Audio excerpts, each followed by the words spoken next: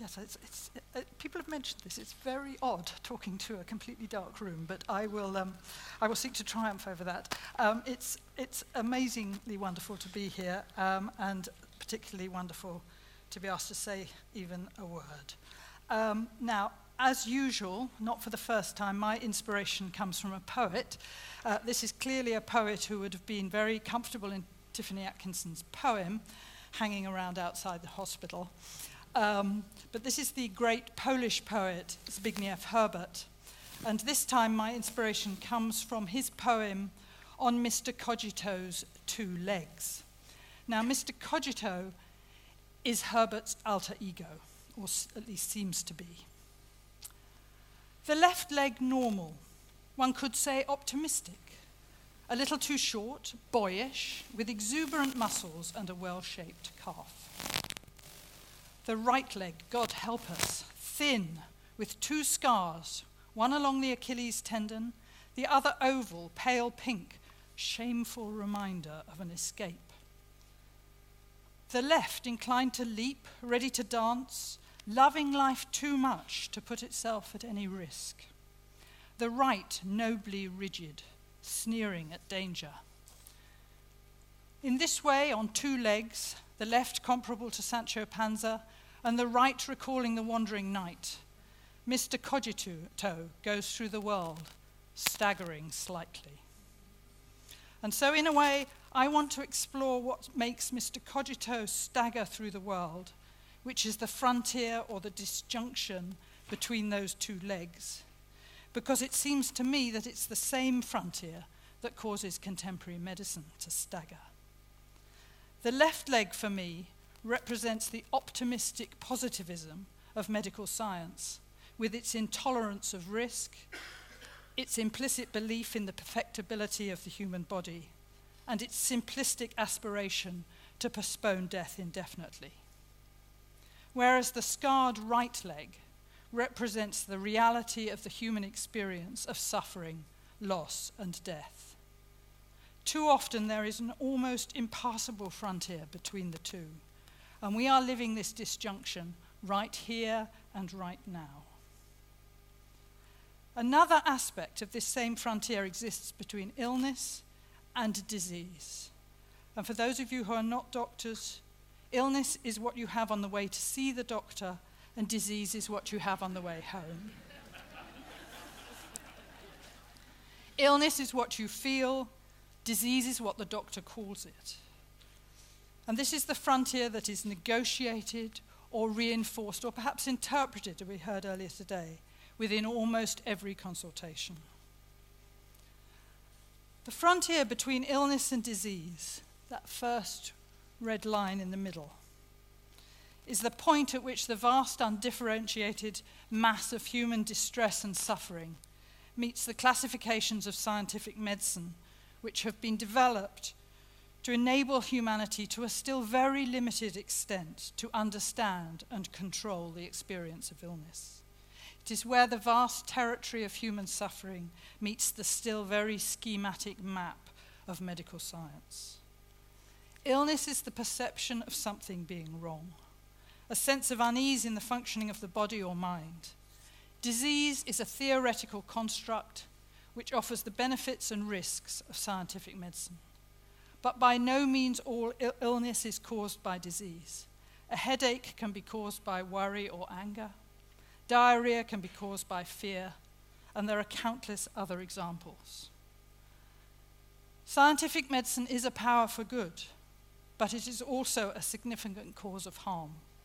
So doctors, and perhaps especially general practitioners, who I think have had a very low profile this weekend actually, but have learnt from experience the benefits to both the individual and to society of holding the frontier between subjective illness and the disease categories recognized by biomedical science, of confining people within those categories only when the label will be positively useful to them, of deliberately minimizing exposure to the harms of medical technology.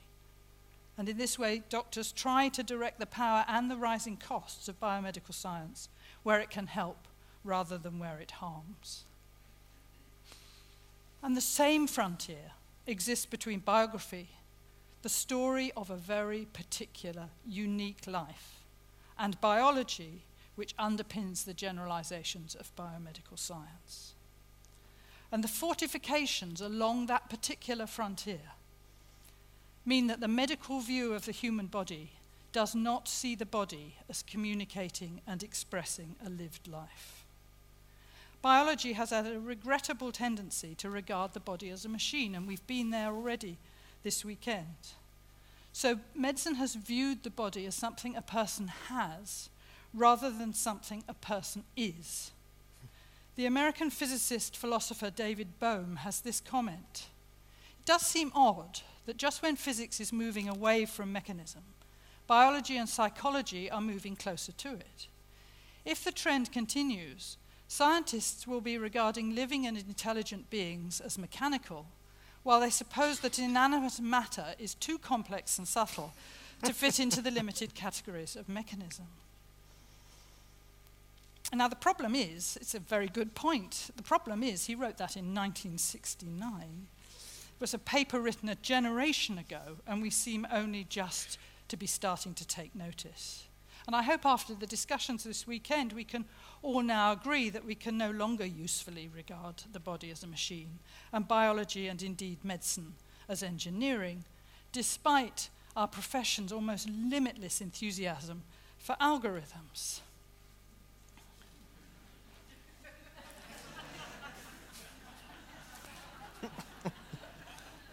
Sadly, when human beings are sick, there are very few easy yes-no answers, despite the hopes, aspirations, and imperatives of politicians and policymakers, and behind those, the aspirations and imperatives of the medical industrial complex, which would not only like to sell us gaffer tape and WD-40, but a lot else besides.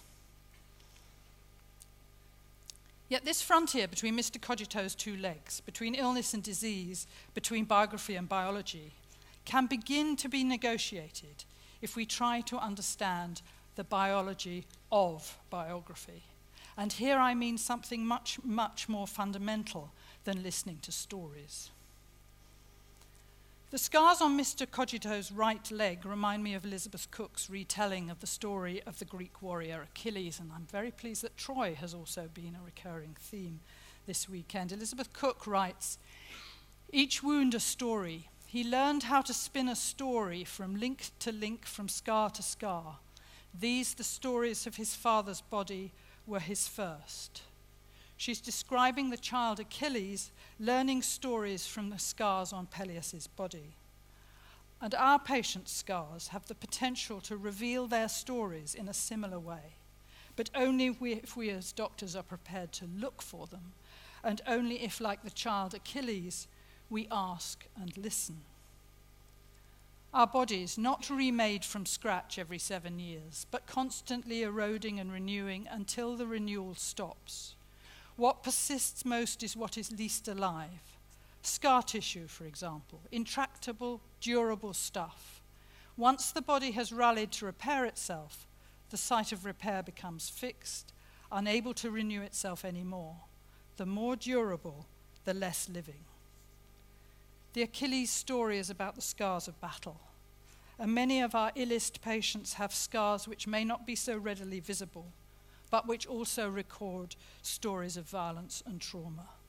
The scars that Achilles saw on Peleus' body were anatomical, affecting the tissues of the body, but physiology, the functioning of the body, can also be scarred.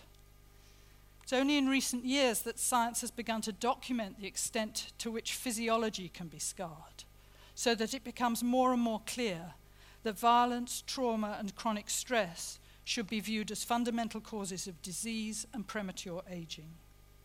Biology itself is gradually extending our understanding of how experiential wounds damage bodies.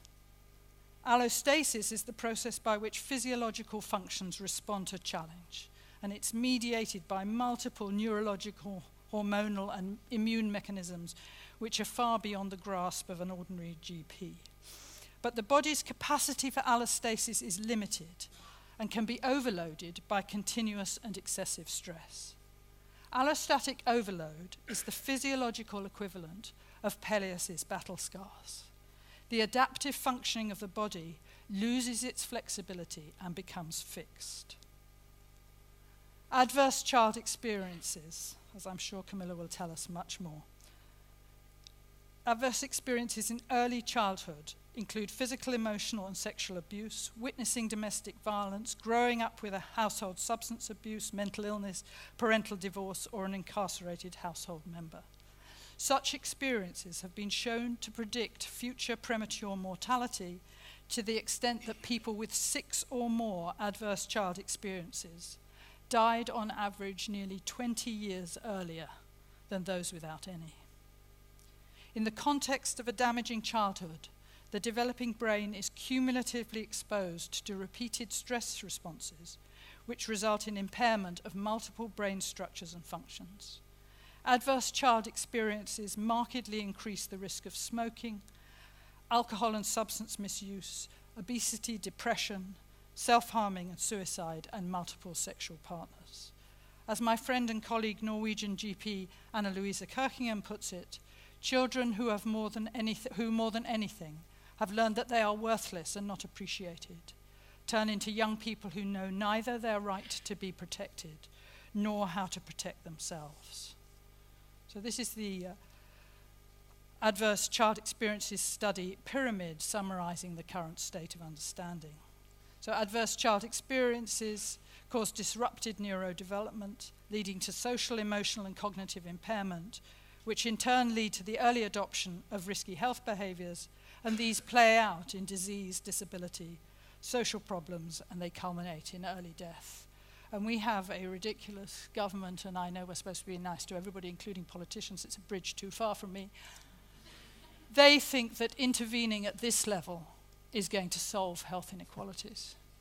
That is pie in the sky. Trauma is the breakdown of the predictability and therefore the security of the world. And in the context of what I'm trying to say, it's interesting that the word trauma comes from the Greek for wound, with all its connotations of bodily harm. Natural disasters, earthquakes, floods, avalanches cause immediate injury. And beyond that, they defy our quotidian expectations, disrupt our sense of safety in the world, and so cause lingering trauma. But much more commonly, human beings do terrible things to one another at both individual and societal levels, and in so doing have the potential to wound, scar, and traumatize human bodies and undermine health at every level of functioning. Such interpersonal wounding disrupts our sense of safety much more fundamentally and is proportionately more damaging, as the philosopher Simone Weil, here drawn by John Berger, so clearly understood. This painting is of the mayhem of battle, is from the 5th century Ambrosiana Iliad. Upper left is John Flaxman's 1795 drawing of Hector and Andromache as Hector prepares to fight Achilles and to die. And bottom left is Simone Weil's extraordinary essay on the Iliad. For those dreamers who considered that force, thanks to progress, would soon be a thing of the past, the Iliad could appear as an historical document. For others whose powers of recognition are more acute and who perceive force today as yesterday at the very center of human history, the Iliad is the purest and the loveliest of mirrors. She continues, to define force, it is that X that turns anybody who is subjected to it into a thing. Exercised to the limit, it turns man into a thing in the most literal sense. It makes a corpse out of him. Human beings damage each other through the exercise of force, turning the target of that force into a thing and triggering early disease and often early death. Medicine that separates bodies from minds, and both from the story of a life, also risks turning patients into things, and that process always inflicts harm. Simone Weil concludes, nothing the peoples of Europe have produced is worth the first known poem that appeared among them, Perhaps they will yet rediscover the epic genius when they learn that there is no refuge from fate, learn not to admire force, not to hate the enemy, not to scorn the unfortunate. How soon this will happen is another question. But if and when it does, we will have finally bridged that frontier between Mr. Cogito's legs and between science and story. Thank you.